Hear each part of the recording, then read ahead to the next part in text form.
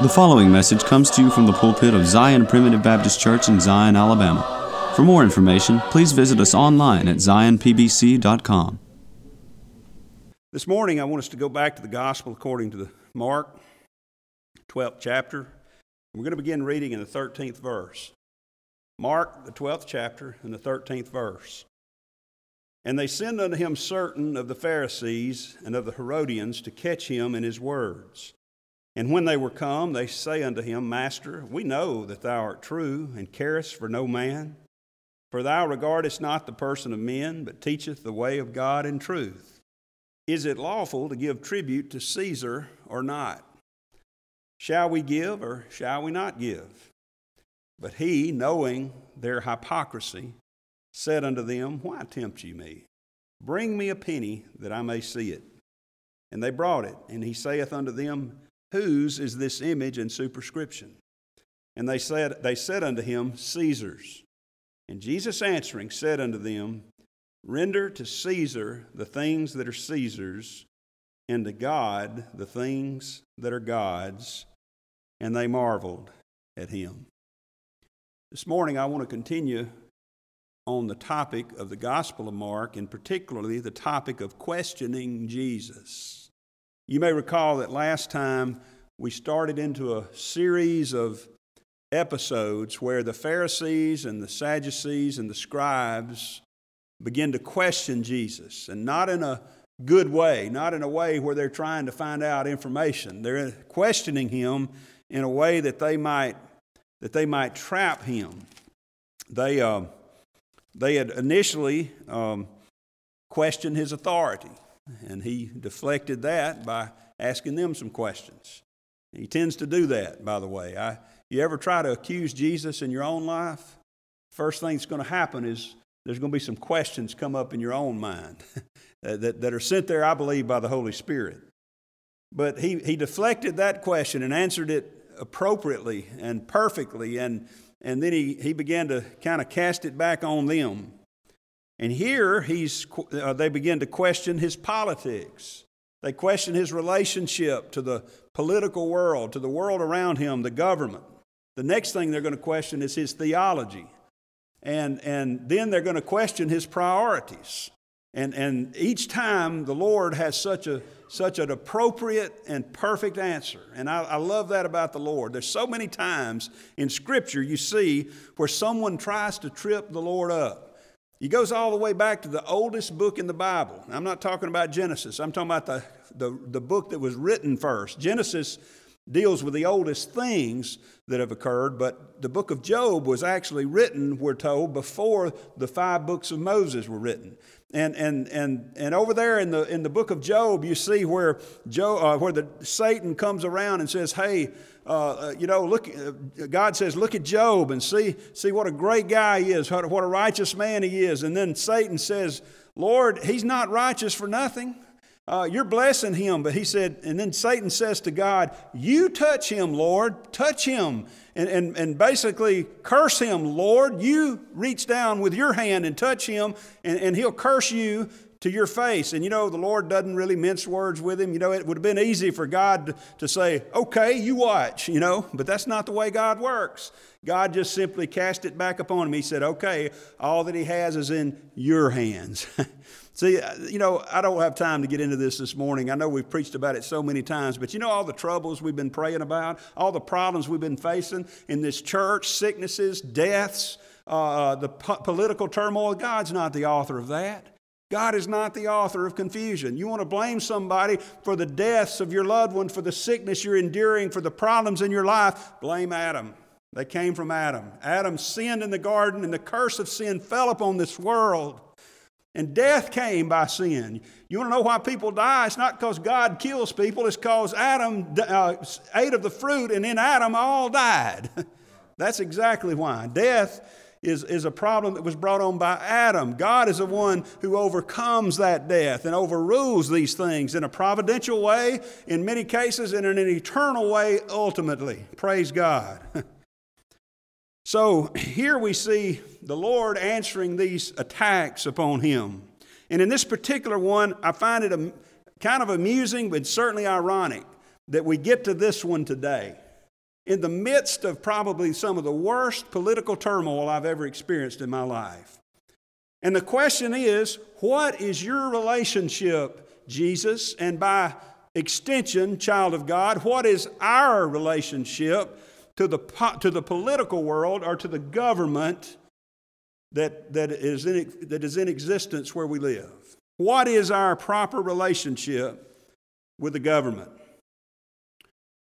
What should we be doing as Christians in the midst of political unrest? Well, I think this is going to help us to see where our position should be. And by the way, it's not to check out. It's not to check out and have nothing to do with the government or politics. Don't want to get too far ahead of myself, but let me just say we're blessed today to live in a political environment where we have some say-so in who governs us. Don't be like those that check out and say, politics is evil and wicked and I'm not going to have anything to do with it. Engage. Children of God must engage. But how is it that we're to engage? And what is it that we should be thinking about and focused upon? So let's look at this. First of all, their question. Their question. And in order to understand their question, we must understand their motive. Verse 13 says, they sent these folks to him to catch him in his words. Now, you might want to go ahead and turn to Matthew chapter 22 and Luke chapter 20, because we're going to be looking back and forth to some of these as we examine this account here. But notice here what they describe. These questioners are described as trying to catch him in his words. And that Greek word there literally means to take by hunting. It's not a happenstance. It's not a coincidence. It is an intentional act. They are out there ready to get him. In Luke chapter 20, we read this same account, and in verses 19 and 20, listen to what it says. And the chief priests and the scribes the same hour sought to lay hands on him. And they feared the people, for they perceived that he had spoken this parable against them. And they watched him and sent forth spies which should feign themselves just men, that they might take hold of his words, that so they might deliver him under the power and authority of the government. You see their motives here. They were not pure. You see, this didn't happen in a vacuum. Remember where we are in the life of Jesus, in the earthly ministry of Jesus. We are just past the point where he went into the temple and overturned the tables of the money changers. He upset the apple cart of the scribes and Pharisees of that day. He affected their bottom line. They were making a killing off of this. They were very wealthy, some of them, based on what was going on in the temple, making merchandise of God's people. And when Jesus came on the scene, he began to preach the truth. See, it was a much like today, it was a lucrative endeavor to be fomenting revolution, to be fomenting rebellion. There were several sects of the Jews in that day, and the most militant sect was called the Zealots. In fact, Simon Peter was a zealot originally, and interestingly enough, God took this precious old zealot and made a martyr out of him. Isn't that amazing? You know, the zealots weren't out there to be martyrs. They were to be murderers. They were wanting to go kill the Romans and attack the Romans. And old Peter becomes a martyr for the cause of Christ. Isn't that amazing? See, the idea is that they were not happy with the Roman rule over them. They were unhappy with the government. And the Jews particularly were very upset with it. They had reached kind of a détente with the government, with the Romans, when it came to their religion. Most of the places that the Romans took over, they would take away their god, or they would take their gods and incorporate them into their pantheon of gods and make them worship the emperor as well. They would say, okay, you worship Zeus and Hera and all these others, but that's fine, but you got to also set up an idol to the emperor. And as long as you can do all you want with your gods, as long as you worship our gods too. Well, they realized early on in dealing with the Jews that would never work, because the Jews were monotheistic. They believed only in the God Jehovah, so they kind of used them as an exception. They let them worship their gods, their God rather, the Lord Jehovah, and exempted them from having to set up an idol, for example, in the temple to the emperor. So they kind of had gotten to a détente there, but they still had an oppressive rule over the nation of Israel. They would set up procurators like Pilate. They would set up kings like Herod. They would do all these things that they didn't like because, see, the Jews remembered the time of the King David. They remembered the time of self-determination when they had their own kingdom, and that was the glory days of the kingship. And then they remember the Babylonian captivity when they were carried off captive for 70 years. But God, in His great mercy, allowed them to come back after that 70 years. And for a long time there, they were under different types of rule, the Macedonians and the Ptolemies and others like that. But eventually, the Maccabees, Judah Maccabee was one of their great heroes. And Judah Maccabee's father, the high priest, was murdered by one of the Ptolemies, and a revolt ensued with Judah Maccabee at its head, and they became self-ruling again. They began to be self-determining again. They didn't have anybody ruling over them but themselves. And so for about a century and a half or so, maybe 2 centuries, they were back to being the Jews. They were back to being the nation of Israel, so to speak. Well, then Pompey comes along, Pompey the Great, Pompey Magnus from Rome, and he comes in and they make a deal with him, and it ends up, that deal backfired on them, and they became subjects of Rome, and they did not like it. They never submitted willingly to Rome. A few of them did, but they were looked upon as traitors. That's why they hated publicans so much. That's why publicans were looked down upon by the Jews, because they were seen as traitors and compromisers, and plus they were stealing from the people. Nobody likes a tax collector, right? But they really didn't like the corrupt tax collectors. And so what they were after here, there was money to be made in promoting the idea of a militant Messiah who was coming one day riding on a pale horse at the head of an army that was going to throw off the Roman rule and the Roman control. So here they come. Here comes Jesus. Enter Jesus on the scene. And suddenly He's turning all of that on its head. Suddenly He's turning all of that lucrative religion that had been preached for so many generations now upside down, turning the world. The disciples later will be accused of turning the world upside down. Beloved, let me tell you, Jesus sure enough turned it upside down. And they were offended by His teachings. He kicked over the tables, and then He told a parable or two that really just it cut them to the core. Kind of like, I can see them being like the ones that were cut to the heart by Stephen's preaching over in the Acts, the 7th and 8th chapter. And you know what they did to Stephen? They stoned him. Well, these scribes and Pharisees were offended by His teaching. The chief priests hated what He was saying, and they realized that He was preaching against them. But they feared the people. They feared the people. Let me just say this to you, beloved. There's no reason we should ever intentionally try to offend the people. We ought to always be inoffensive as we can be. But we should never fear the people. Fear of the people will lead you down a road to compromise. It will lead you down a road you don't want to go down. Well, the crowd's going this way, and if I turn and go the other way, somebody won't like it. Somebody will get mad. I may lose a friend. I may not be thought of as highly.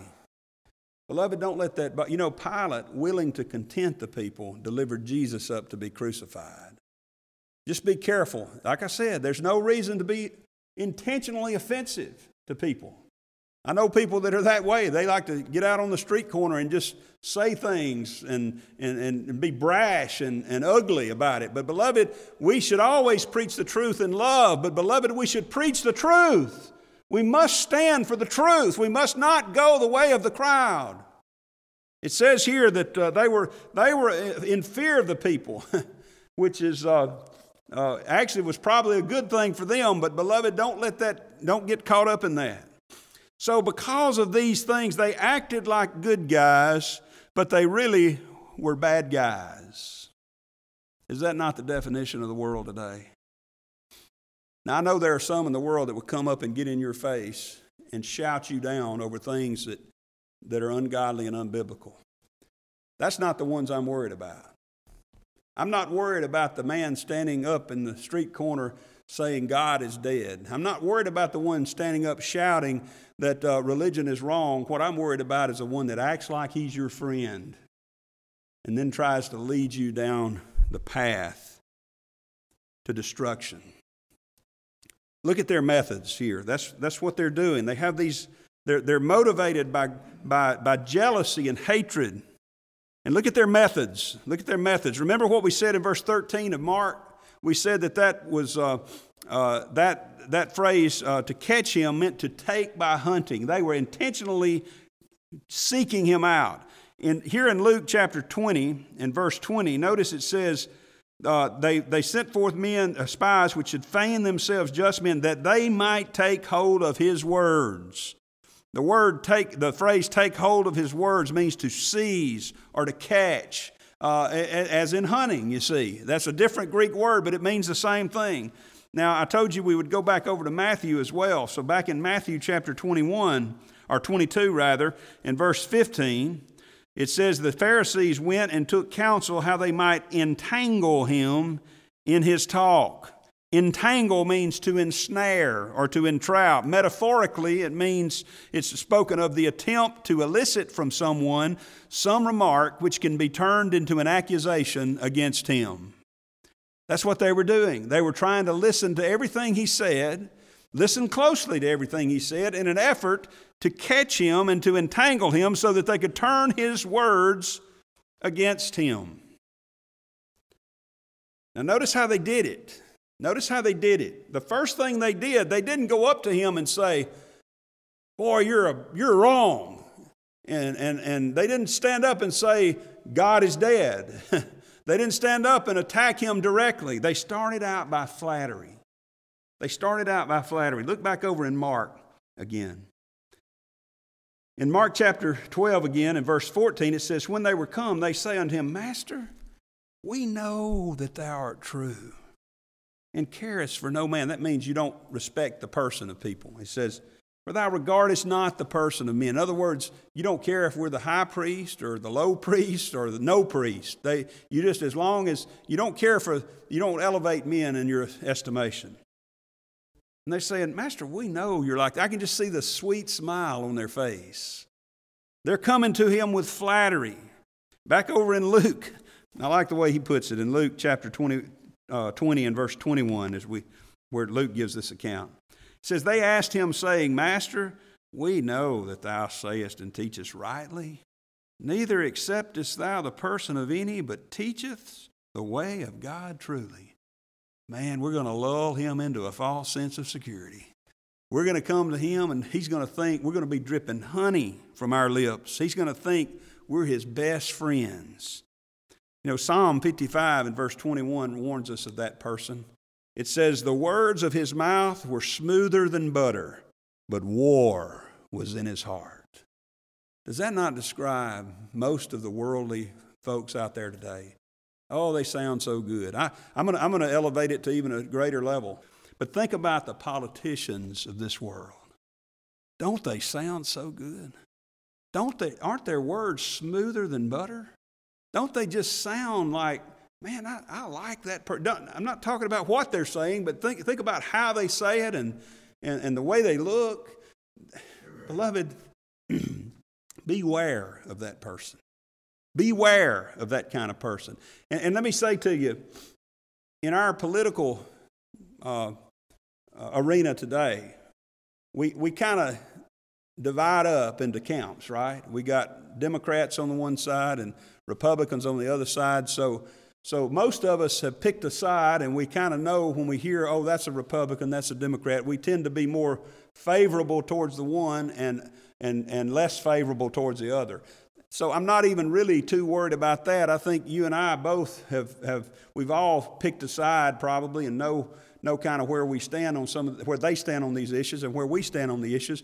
But think about in our institutions of higher learning. I tell you, beloved, I had a lot of professors that were highly impressive. I had professors that were extremely smart. They had knowledge beyond anything I'd ever been exposed to when I went to the University of Alabama in 1985.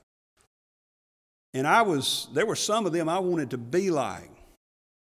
But beloved, there were some that were in that category that were so impressive and so smooth talking. But let me tell you, beloved, war against the kingdom of God was in their hearts. They were not a friend to a disciple of Christ. They were trying to lead anybody, but especially God's children, down the wrong path. Be careful, beloved, when you're flattered. I had one who actually I still think quite a bit of, good man, and I considered him and still do consider him a friend. One of my first classes was philosophy. And if you know philosophy, there are some Christian philosophers, but they're not many. They're few and far between. And primarily, philosophy is built either upon atheism or agnosticism. Atheist says there is no God, and agnostic says I'm on the fence, I don't know whether there is or not. And I'm not going to make a choice as to which side I fall on. And I enjoyed the class. I liked it. And one of my professors came to me and said, man, I want you to major in philosophy. I think that would be great. He said, your mind is perfect for philosophy. You're good at philosophy, you know. And boy, that was impressive to me as a little old teenager from Gordo, Alabama, that some professor thinks my mind is smart enough to be a part of his program. So, you know, that felt pretty good. And so we're all in that category, I'm afraid. Be careful about flattery. I ended up not, praise God. I majored in something else. But I'm reminded, Brother Buddy, of the story that Daddy used to tell about when they used to dig graves out here by hand.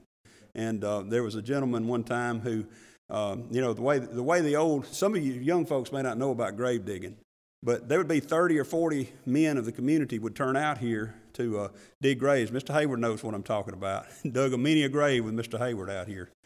And so there was this one time, what happens when you dig a grave, you don't have to get in there very long, 5 or 10, 15 minutes. You pick a little bit and shovel and get out, and somebody else gets in. And then, you know, that person does about 15 minutes and gets out, and somebody else gets in. So all told, you have 20 or 30 or 40 people here. You don't have to wear yourself out. Well, there was this one fellow that got down in the grave and started picking and started digging with a shovel and throwing it out, and they started bragging on him, and he dug the whole grave by himself. Daddy always told that story about being careful about flattery, because people will start flattering you, and what they really want is you to dig the whole grave by yourself. And that's not a place we need to be. You see, the words here, a man that flattereth his neighbor spreadeth a net for his feet. That's Proverbs chapter 29 and verse 5. A man that flattereth his neighbor spreadeth a net for his feet. Most of the time, somebody who's flattering you, and if it's true flattery and not really encouragement, if it's true flattery, that means they got something they want you to do, or they're trying to lead you down a path you don't want to go in, and at the end of that path is a net that you'll be caught in. That's what they were doing to Jesus. They were out to trap him. They were laying a trap for him. And then they proceeded to questioning him. They said, we know you're great. You're only teaching truth. So we got a question for you. And I can see they're wringing their hands and saying, we got him now. They say, is it lawful to give tribute to Caesar or not? Now, let me say one more thing before we get into his answers here. Notice how it started out with flattery and it ended up with questionings, and not in the way of wanting to know information, but in a way of trying to get you to doubt. That's the way the devil works. If you want to see the true flatterer and the best questioner of all, go back to Genesis chapter 3. Yea, hath God said. Yea, hath God said. When someone comes to you like that, you be careful. It's not always somebody who is trying to get you to question yourself. Sometimes you do get that legitimate question of what has God said about this. But oftentimes when someone comes to you and saying, hey, has God really said thus and such, they're not asking you for information. They're trying to get you to question what God has said. And then he says, you know the problem, Eve. God's jealous of you. You're so great that if you eat of this fruit, you will become as gods, knowing the good from the evil.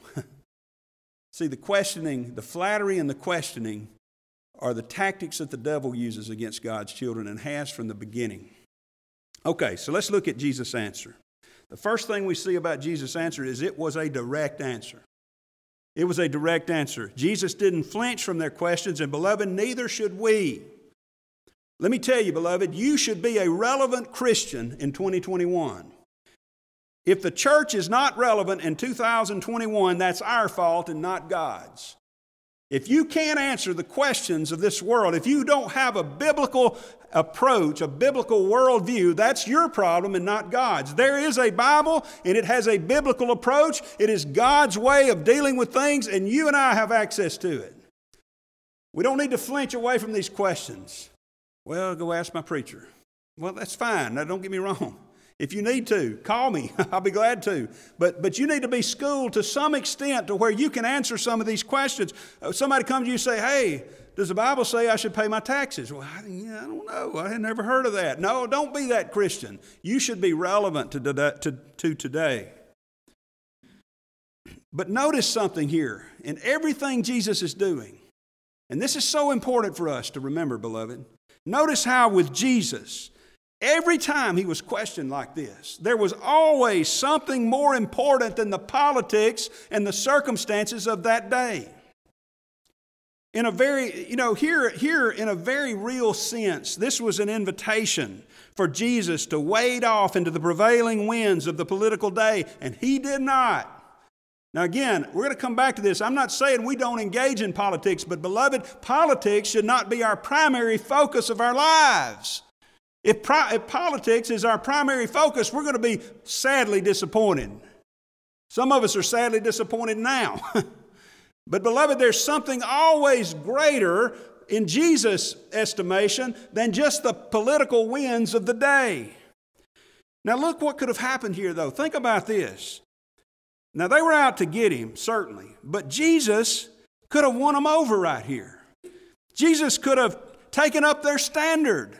He could have said, no, we shouldn't be paying taxes. Our kingdom is not of this world. Let's go storm the palace of Pilate. Let's get together a group and let's start an army. Jesus could have won them over right there, and we wouldn't be reading about any kind of crucifixion. We would have been reading something totally different.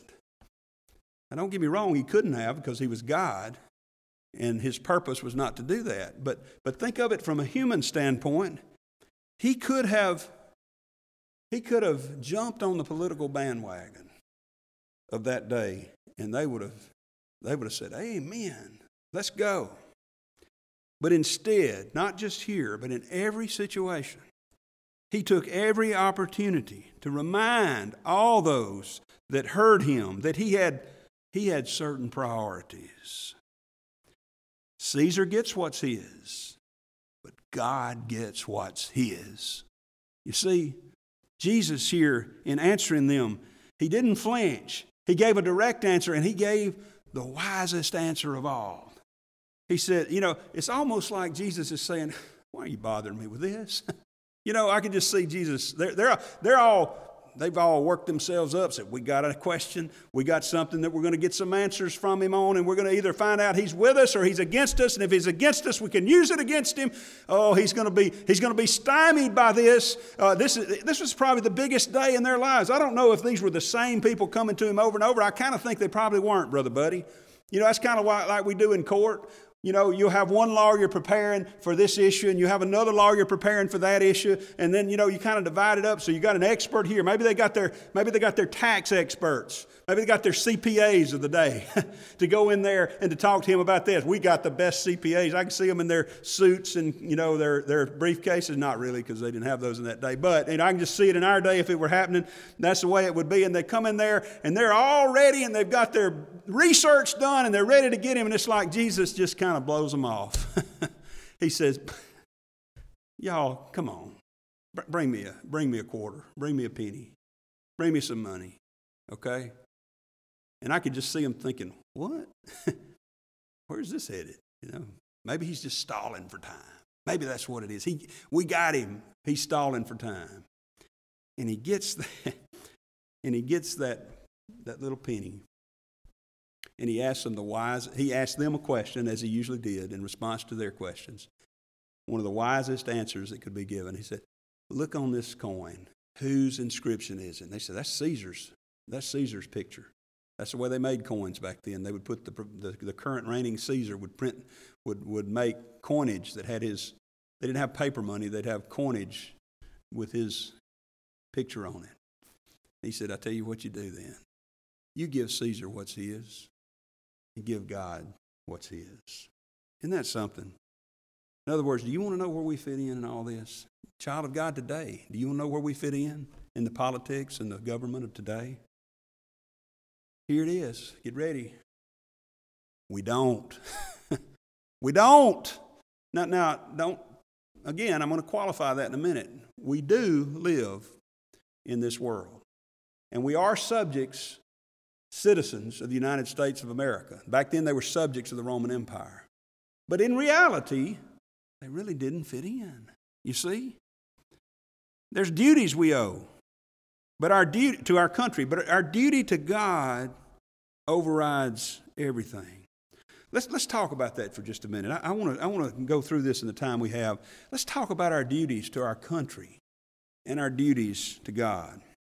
You see, I said earlier, and I want you to understand, we owe allegiance. We owe a duty to the government under which we live, the society in which we live. We're not to be hermits that check out. We're not to be going off and building a monastery and moving into it so that we can keep all the world out. That's not what we're about as Christians. God's not pleased with that. But here's the deal, okay? What is our duty to our country? Look with me over to Romans, the 13th chapter.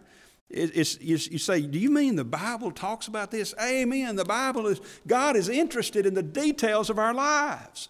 God is even interested in your marriage, child of God. Well, we've preached on it before. I'll probably meddle one more time. The Bible meddles in our marriages. It meddles in our daily lives, okay? He's giving us instructions that are good for us. By the way, I say all that facetiously because if you'll follow God's way, the meddling, quote unquote, that God has done in our lives is the most important instructions that you will ever follow. It will bring you joy and peace. But notice in chapter 13 of Romans, verse 1. Let every soul be subject unto the higher powers, for there is no power but of God. The powers that be are ordained of God. Let me just stop right there and say, I do not understand that to mean that God has absolutely determined who will be our next president. That's not what that's talking about. Now that, in the sense of he's predestinated that so-and-so be president or so-and-so not be president. I do believe that what that means is that God has said that the system of government has been ordained by God. The powers, in our case, the Congress, the presidency, the Supreme Court, those powers are ordained by God. And in general, the powers of government are ordained by God. We have a lot to say in who actually fills those offices. So don't take this as some kind of absolute predestination sermon. We don't believe that here. But I do believe, by the way, that God providentially intervenes from time to time in our election process. I believe He's done that in the past. I pray that He will do that in the future. But notice that He says the powers that be are ordained of God. God has established government. Whosoever therefore resisteth the power resisteth the ordinance of God. And they that resist shall receive to themselves damnation. So when they come in and say, you're forbidden to preach in the name of Jesus, that means we have to stop, right? No, that's not what that means. That's another verse and another message, another sermon altogether. There's a time when the apostles were forbidden to preach, and they said, we would rather obey God than man. But it only applies when it comes to something God has ordained for us to do, God has commanded for us to do. For rulers are not a terror to good works, but to the evil. Wilt thou then not be afraid of the power? Do that which is good, and thou shalt have praise of the same. For he is the minister of God to thee for good. Who is he? He is the talking about the power of government, whoever that is. In our case, we might say the sheriff. The sheriff of Pickens County is the minister of God for good. In other words, God has ordained that there be authority here and that there be law enforcement authority, and we should submit to that. But if thou do that which is evil, be afraid, for he beareth not the sword in vain. For he is the minister of God, a revenger to execute wrath upon him that doeth evil. Wherefore you must needs be subject, not only for wrath, but also for conscience sake. In other words, another reason we submit to government is not just because we're afraid of the government. We submit to government, we'll come back to that in a minute, because it's pleasing to God, and it gives a good witness to those around us. Wherefore you must needs be subject, not only for wrath, but also for conscience sake. For this cause pay ye tribute also.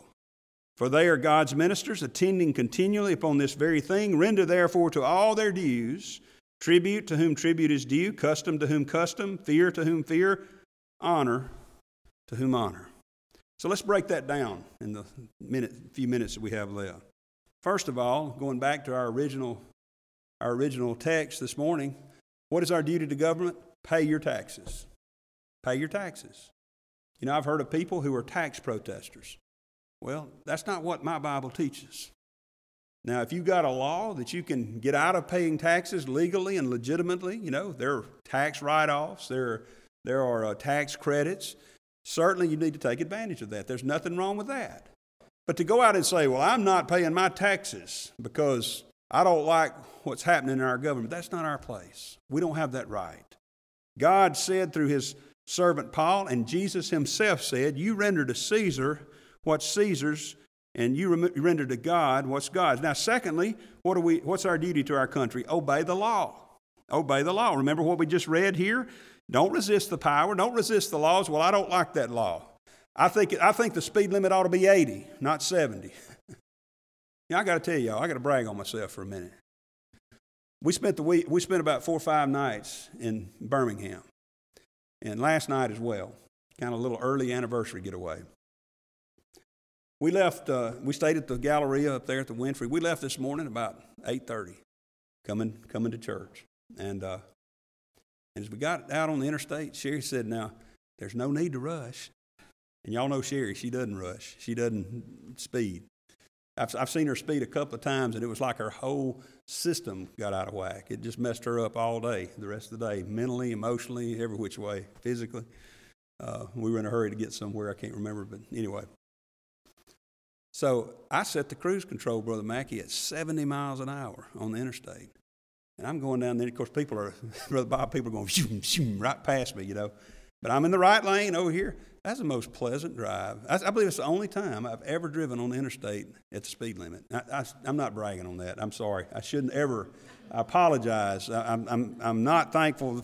But seriously, I actually sat there and I drove the speed limit. And you know what? I feel good this morning. My conscience is clear. I didn't cut anybody off. I didn't have to, you know, that's what we're supposed to do. Now, did I think it was too slow? Absolutely. There were people flying around me from both sides, you know. If I ever got in the middle lane, you had people that would zip up behind me and go around this way. Should it be 80? I think I can drive 80 pretty safely. But that's not what the law is. Now, I'm not telling you that you're going to go to hell for speeding. I hope not. Because if that's the case, I'm in trouble. But I'll tell you this, beloved, we don't have the right to choose which laws to obey and which laws not to obey, provided that they don't violate the principles of the Bible. Certainly when they come in, as I said, and they shut the church down, and they say, if you're going to preach the gospel, you're going to prison. I'm sorry, I'm going to have to sign up for that one, because I'm going to go to prison if they catch me. Okay? I ought to obey God rather than men. But in general, obey the law. Over in Titus, I believe it is, chapter 3. Let's see here. Yeah, in Titus chapter 3. You want to know why I'm preaching to you this morning? Because Paul told another preacher to preach it. Paul told Titus, he says in chapter 3 and verse 1, put them in mind to be subject to principalities and powers, to obey magistrates, to be ready to every good work. In other words, obey the law. Obey the law. And by the way, 2 Peter chapter 2, if you'll look with me there for just a minute, you'll find the reason that we're to do this. 2 Peter chapter 2 and verse 9. Now listen to this. You want to know why we're to do this? Well, certainly because God said do it, but listen to this. But the Lord knoweth how to deliver the godly out of temptations, and to reserve the unjust unto the day of judgment to be punished. But chiefly them that walk after the flesh, in the lust of uncleanness, and despise government. Let me just stop here and say this. You young folks particularly, you be careful. There is a group of people out there called anarchists. They are trying to sow anarchy in our nation. We've seen it happen throughout this past year or two. We've seen anarchy throughout our nation. And I'm not talking about what happened recently. I'm going back farther than that to what's been happening in our country and still happening in some of the cities. There are those that do not believe that we need government. Beloved, government is ordained by God. We are not anarchists.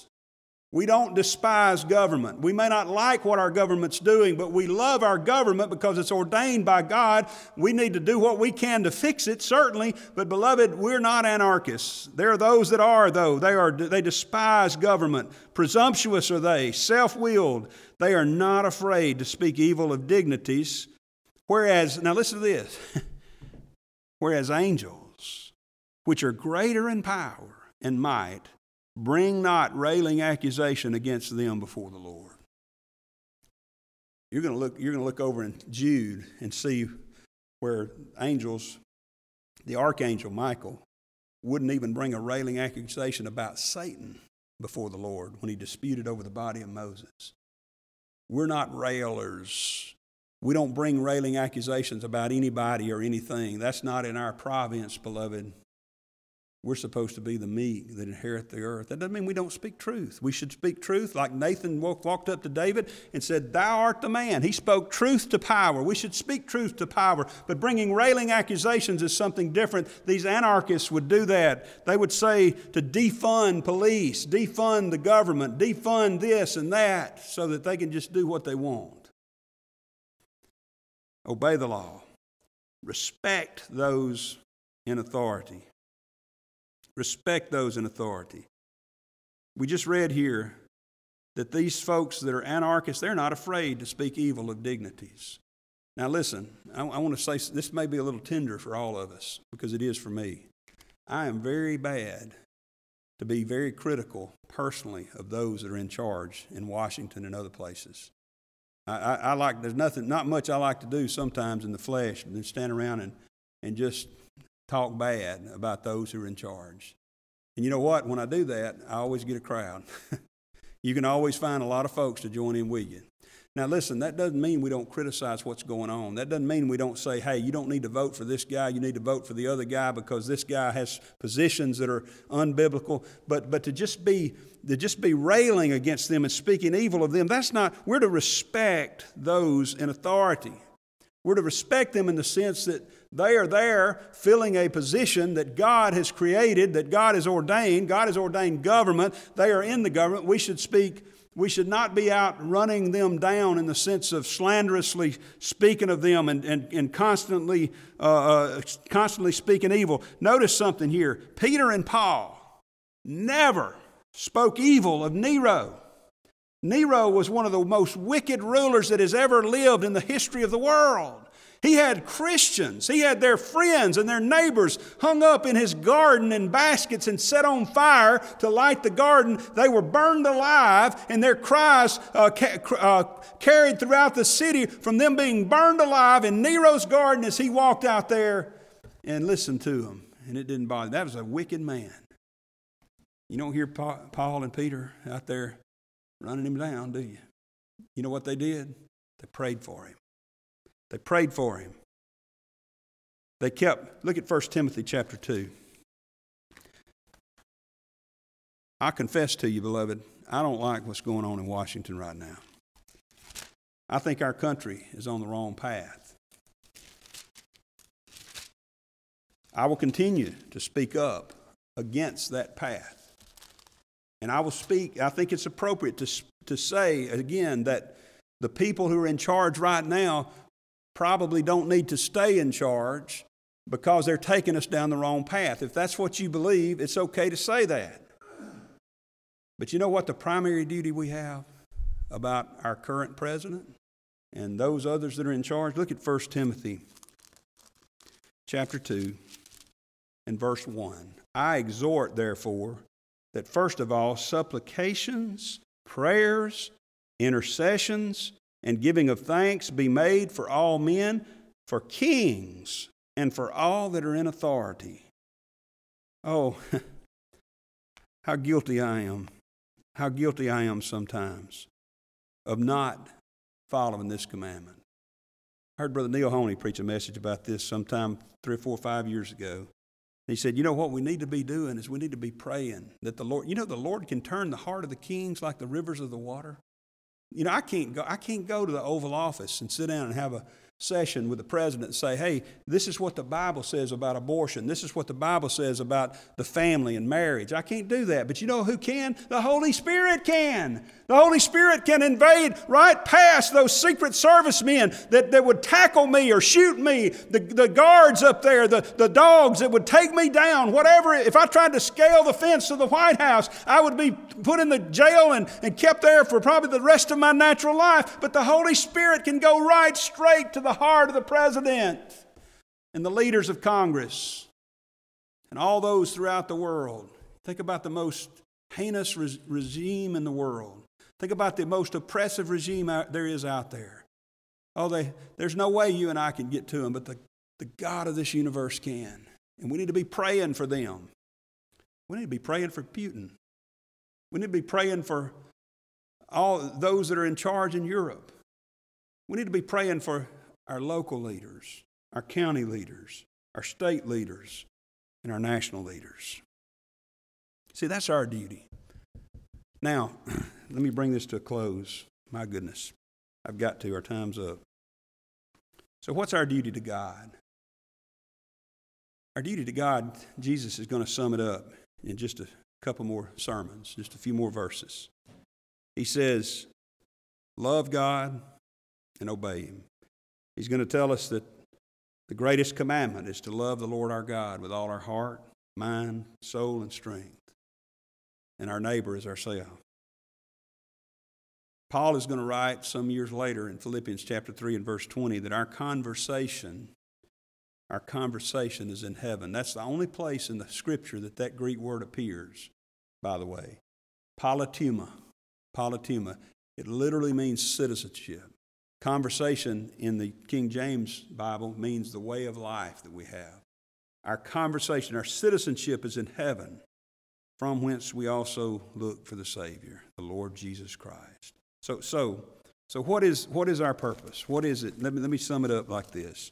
Back over in 1 Timothy, remember? We just read it. 1 Timothy chapter 2 and in verse 2. He said we're to pray, bring supplications for kings and all that are in authority. Why? That we may lead a revolution, a rebellion, a secession? No. That we may lead a quiet and peaceable life in all godliness and honesty, for this is good and acceptable in the sight of God our Savior. See, notice, like I said, let me just, in bringing this to a close, let me just say again, taking a stand in the political world for what's right and godly is not wrong. Standing up and working for candidates in a system like ours that are standing for these principles is not wrong. It's fine to do that. Beloved, it's proper under the Scriptures for us to try to have some folks unelected and elect others to replace them, you see. That's not what we're talking about here. But what I'm saying to you is this, that our focus must not be on the political world of our day. Our purpose in government is that we might have a government that will allow us to worship as we please, to worship as we see fit under the biblical pattern, and to live a quiet and peaceable life. Jesus says here, render to Caesar, that's what is Caesar's, and render to God what is God's. Doesn't mean we check out. It simply means we don't buy in to the worldly politics of this day. And we don't make that our priority. Render to Caesar the things that are Caesar. We're going to leave here today. I'm going to go back tomorrow, and I'm going to start rendering to Caesar again. But as we render to Caesar, let's not forget the old admonition. The main thing, the priority, the main thing is to keep the main thing, that is God, the main thing in our lives. We thank you for listening to today's message. For more information, please visit us online at zionpbc.com.